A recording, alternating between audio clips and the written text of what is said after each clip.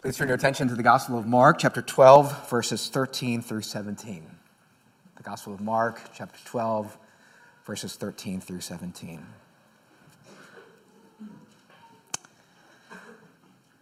Later they sent some of the Pharisees and Herodians to Jesus to catch him in his words. They came to him and said, "Teacher, we know that you are a man of integrity. You aren't swayed by others because you pay no attention to who they are, but you teach the way of God in accordance with the truth. Is it right to pay the imperial tax to Caesar or not? Should we pay or shouldn't we?" Jesus knew their hypocrisy. "Why are you trying to trap me?" he asked. "Bring me a denarius and let me look at it." They brought the coin, and he asked them, "Whose image is this, and whose inscription?" "Caesar's," they replied. Then Jesus said to them, "Give back to Caesar what is Caesar's, and to God what is God's." And they were amazed at him. This is God's word. Please pray with me. Heavenly Father, we thank you for your word, for we know it's through your word and your spirit that you speak to us, a word in season. We pray that we would have ears to hear and a heart to receive. For this we pray in Jesus' name. Amen. If you've seen the sermon title, perhaps you're a little uncomfortable. The sermon title is The Politics of Jesus. Anytime we get around that topic, it gets a little nerve-wracking. I mean, we just passed the family gatherings over the holidays, and I know people who say to their families when they gather together, there are two things we're not going to talk about. We're not going to talk about politics or religion. I wonder why. They're explosive topics, and it's an easy way to get into misunderstandings. I mean, one of the hardest things about the pandemic was, of course, the pandemic itself, but also the politics of the pandemic. You know, the racial issues, the presidential elections, the January 6th event, the mask policies divided our country and divided our families and divided our friends. I heard someone observe that we all know that Jesus isn't a Democrat or a Republican, but we're all sure that Jesus would vote the exact same way we do. Why are we talking about politics, the politics of Jesus this morning? I mean, I'm not trying to blow myself up. My aim is always to be faithful to preach the text of Scripture. And you notice in this passage, the opponents of Jesus come and ask him a political question.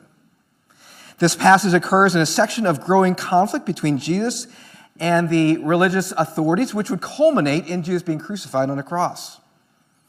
The religious authorities are the Sanhedrin, the 70-member council in charge of Judaism. And Jesus is beginning to step on their toes in his ministry. He is teaching on his own authority, not on their authority. He says, I say unto you, behold, I say unto you, teaching on his own authority.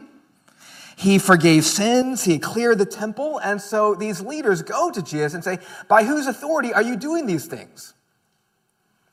That's the passage that Brad preached 2 weeks ago. And then Jesus speaks the parable of the tenants against them. And today, these same leaders come to Jesus with a question to trap him.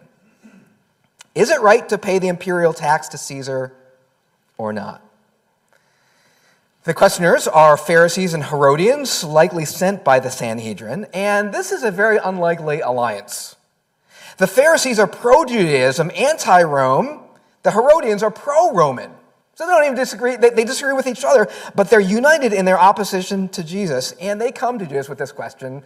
And let me just say this, they don't really want the answer.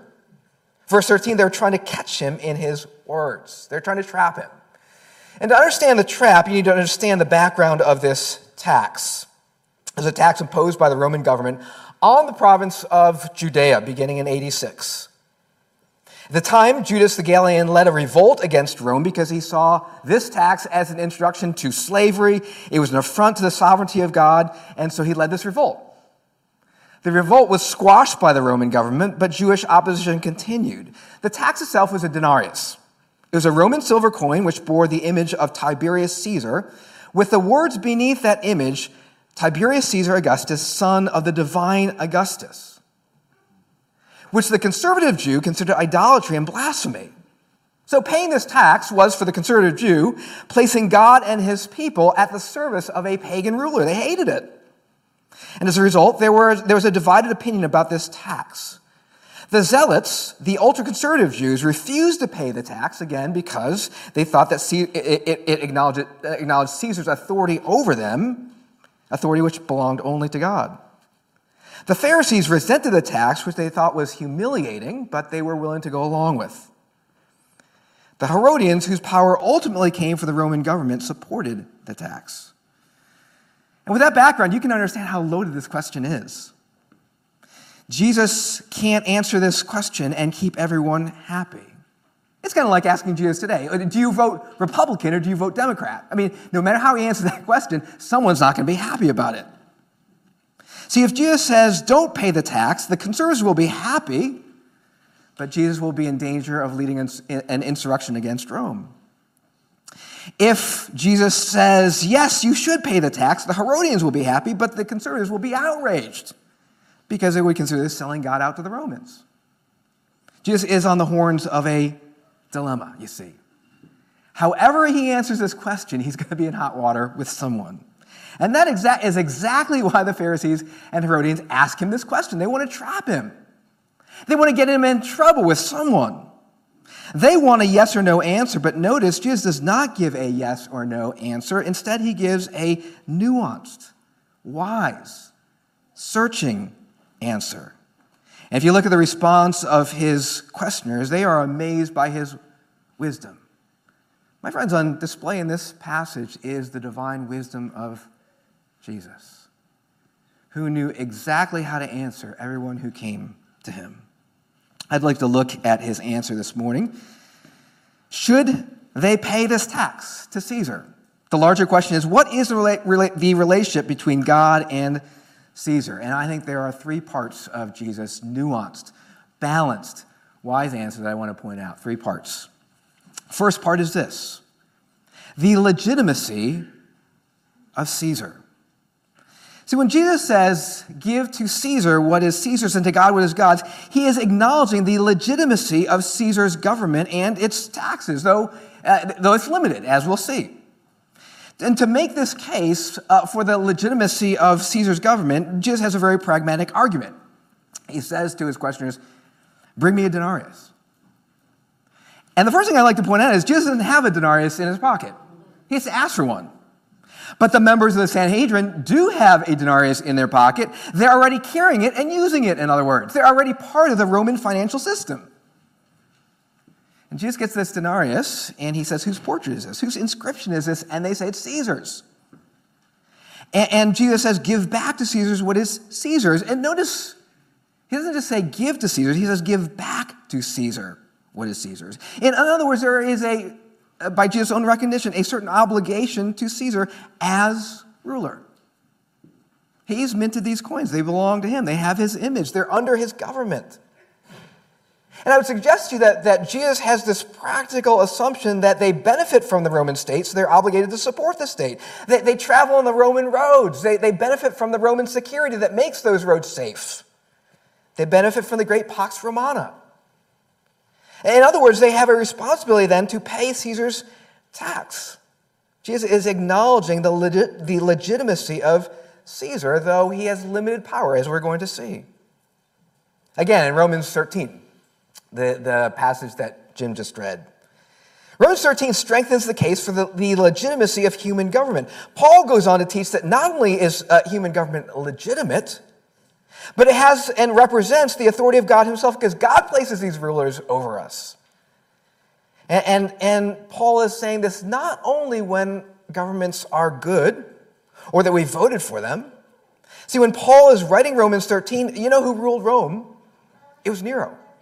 Nero was a corrupt ruler. He started this fire which burned a lot of Rome, and then he blamed it on the Christians. He was not an upstanding ruler. And yet Paul is saying, even when we have flawed rulers, they're established by God for his purposes. Kind of like the Pharaoh in Egypt in Exodus. God says, I raised him up for my purposes. This evil ruler, I raised him up for my purposes. And Jesus is picking the same thing up, the legitimacy of Caesar. Caesar is legitimate, though he's limited. And what Jesus is doing here, I think, is striking this wise balance. He doesn't side with the zealots. He doesn't reject government. He doesn't lead a revolt against them. nor does he side with the Romans and give the government absolute authority or allegiance. Jesus, you see, recognize the legitimate civil duties that Christians have that do not infringe or compromise our duties to God. And one of those duties is to pay our taxes. If we benefit from Caesar, then we need to pay taxes to Caesar.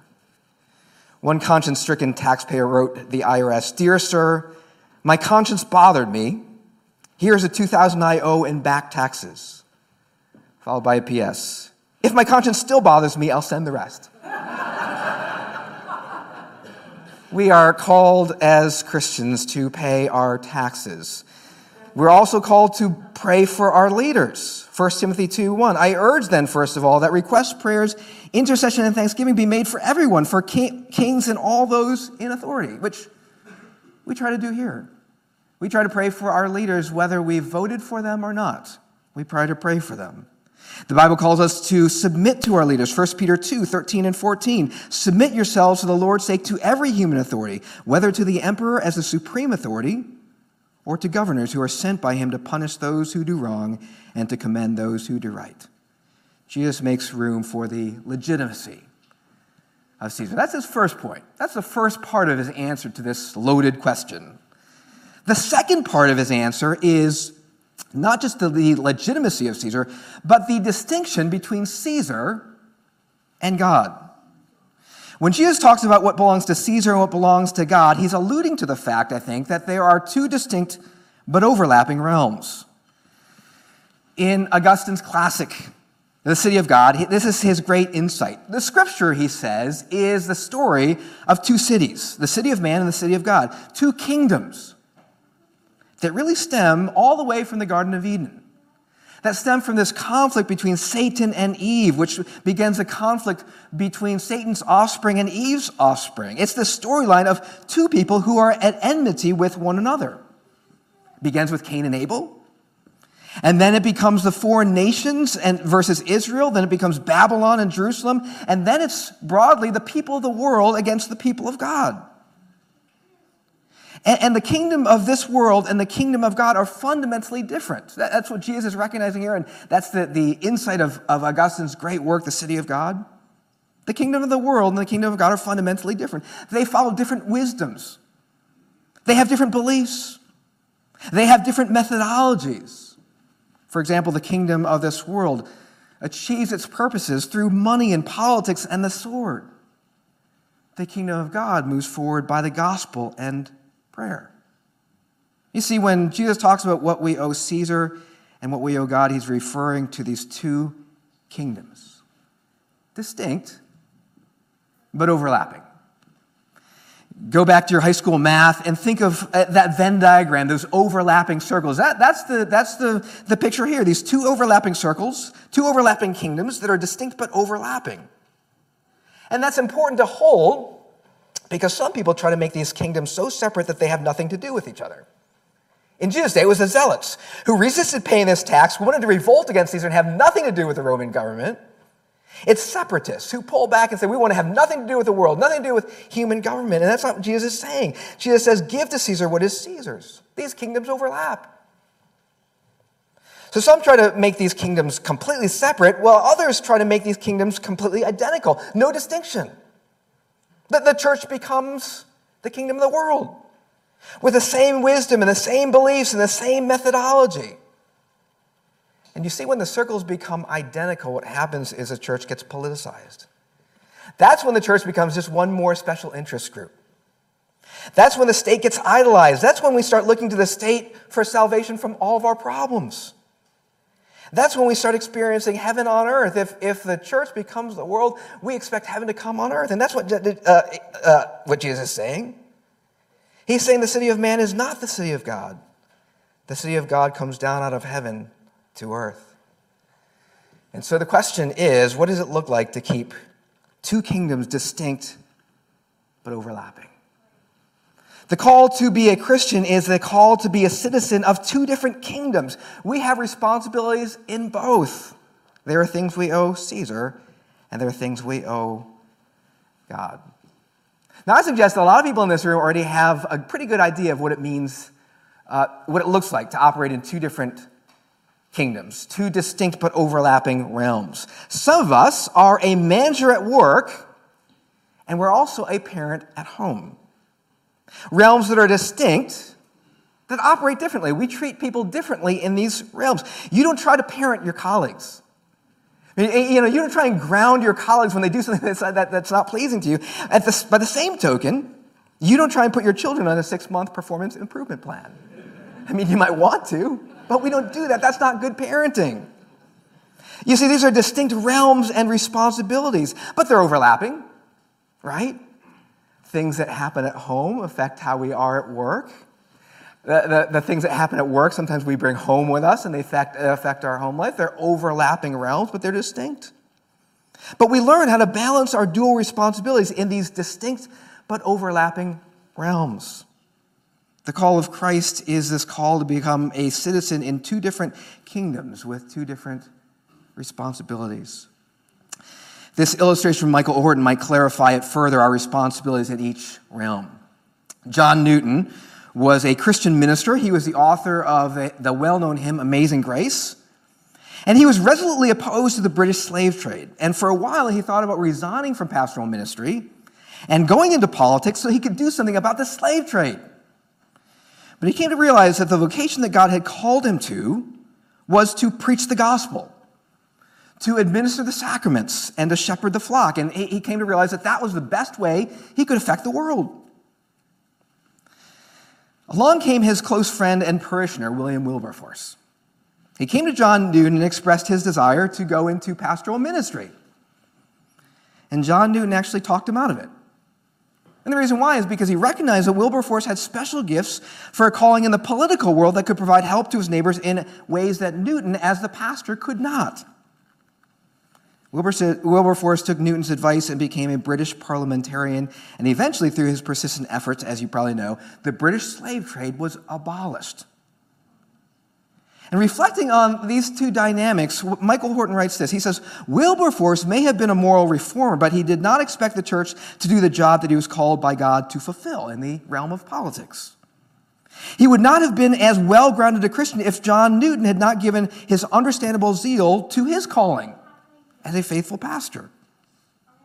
Newton and Wilberforce realized that the amazing grace comes in two forms: saving grace through preaching and sacrament, and common grace through good laws and their enforcement, through cultural and artistic gifts, through scientific and economic advancement.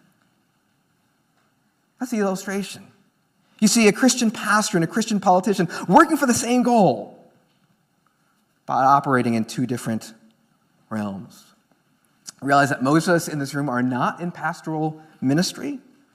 We're in vocations like William Wilberforce, where we're a Christian and a politician, or a Christian and a teacher, or a Christian and a doctor, or a Christian and a business person. And the call is to work out what our dual citizenship means, what it looks like. To have responsibilities in two kingdoms. There are things we owe Caesar, and there are things we owe God. That's the second part of Jesus' answer. The distinction between Caesar and God. The distinction between these two kingdoms. But these kingdoms are not equal. And that's the third part of Jesus' answer. Third part of Jesus' answer is the ultimacy of God. Not just the legitimacy of Caesar, but the ultimacy of God. When Jesus says we ought to give to God what is God's, he's talking about God's ultimate claim on our lives. When Jesus takes a denarius and he says, whose image is on this? He's reasoning that because Caesar's image is on this denarius, it belongs to him. And so then what are the things that belong to God? What are the things that bear his image? Genesis 1:26 says, we as people are made in God's image. Do you see the profound implications? We owe Caesar our money, but we owe God our very selves. God's kingdom is ultimate, Jesus is saying. We owe God our total allegiance. And it's more searching than any of our responsibilities to a human government. And that's why this is so subversive. This is subversive to any secular ruler who wants to be ultimate. The dictators and despots of this world who want to be ultimate, this is threatening That's why the church is so threatening to the Communist Party in China. Threatens their power. Because Jesus is claiming here that politics and the state are not ultimate. Caesar is not the Lord. There is another Lord, and he owns not just the coins, but the people. And this limits the power of the state. It is a threat to any ruler who fashions themselves as the ultimate ruler. But Christianity, though properly understood, brings also an important benefit to society. And we need to see this because many people these days are trying to get rid of religion, get rid of religion out of the public square because it's threatening. But they're blind to the benefits of Christianity. For example, for democratic self-government to work, citizens must have moral virtue. Right? If a culture doesn't have this moral virtue, it's part of its fabric, what happens? We're ruled by the mob. Right? If the culture has no moral virtue, we're ruled by the mob. We're ruled by raw power. Self-government requires morally virtuous people. George Washington, our first president, put it this way: virtue or morality is a necessary spring of popular government. And then the next question is, where does this moral virtue come from? I would suggest to you that it doesn't come from laws. It doesn't come from government programs. I would suggest that it comes from religion. Religion and freedom to exercise religion cultivates the moral virtue needed for self-government. Here's something that's very interesting. Robert Putnam, a Harvard political scientist, found through empirical studies that there is one factor more than any other that predicts how generous, altruistic, and civically involved a person will be. One factor that predicts. In other words, how much money a person will give, how much money and time they'll give, how often they'll want to help others, how engaged they'll be with their community. Any guess as to what that factor is? It's not education, or income, or age, or race, or gender, or political persuasion. Robert Putnam found that it's regular involvement in a religious community. That's the factor. The ultimacy of God, in other words, doesn't work against the state, it works for the state. Because Christianity makes morally virtuous citizens, which is required for effective self-government. Sinful, selfish people cannot rule themselves without the culture ending up like the Lord of the Flies. You see, the ultimacy of God is a good thing for a culture. But at the same time, the ultimacy of God will challenge the state when the state becomes immoral. See, when the kingdom of God, man conflicts with the kingdom of God is ultimate. That's what Jesus is saying. God is the ultimate authority, not Caesar. You remember this moment when the Sanhedrin ordered Peter and the apostles not to spread the gospel? You remember how they responded? They said, "We must obey God rather than men." Just in these verses is saying there are many places where Christians can happily fulfill their duties to God and Caesar. But when there's a conflict, we must say, I must obey God rather than men. A few weeks ago on Monday Night Football, some of you will know about this. This is a big moment in our culture, actually, because football is so big. On Monday Night Football a few weeks ago, Buffalo Bills player Damar Hamlin made a routine tackle and then suddenly collapsed on the field due to cardiac arrest. When it became clear that it was not just an ordinary injury, that Damar Hamlin was suddenly battling for his life and needed CPR, the whole stadium of thousands of fans went quiet. Players and coaches from both teams dropped to their knees on the field in tears and in prayer. And there was a moment on NFL Live when ESPN analyst Dan Orlovsky, who is a Christian, decided to offer an impromptu prayer on live TV. And if you know ESPN, you know it's not a network known for its Christian sympathies. It's hard to remember a time when someone prayed live for nearly a minute on a major network. But if you saw this moment, you know Dan Orlovsky in his ESPN chair said, on air, everyone's been talking about prayer for Damar, prayer for Damar. And then he pivots. He says, maybe this is not the right thing to do, but it's just on my heart, and I want to pray for Damar Hamlin right now.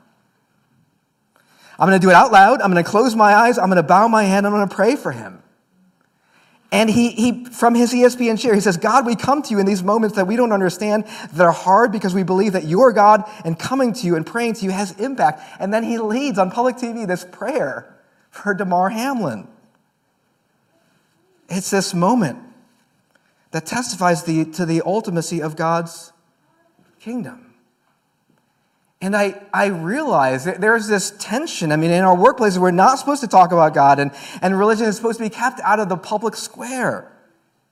But if God is ultimate, there are moments when we must bear witness to him. There are moments when we have to obey God, not men.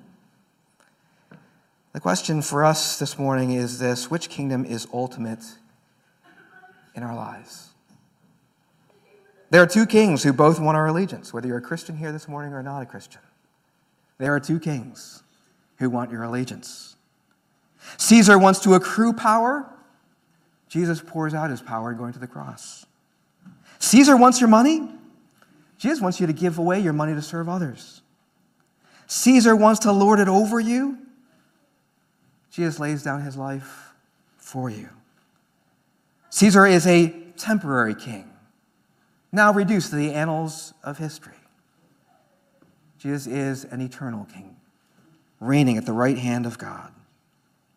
Which kingdom is ultimate in your life? Which king are you ultimately serving?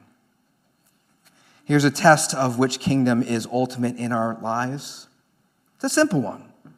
If God's kingdom is ultimate in our lives, we can worship alongside people who are politically very different than us without despising them or looking down on them, because we realize that politics are not ultimate.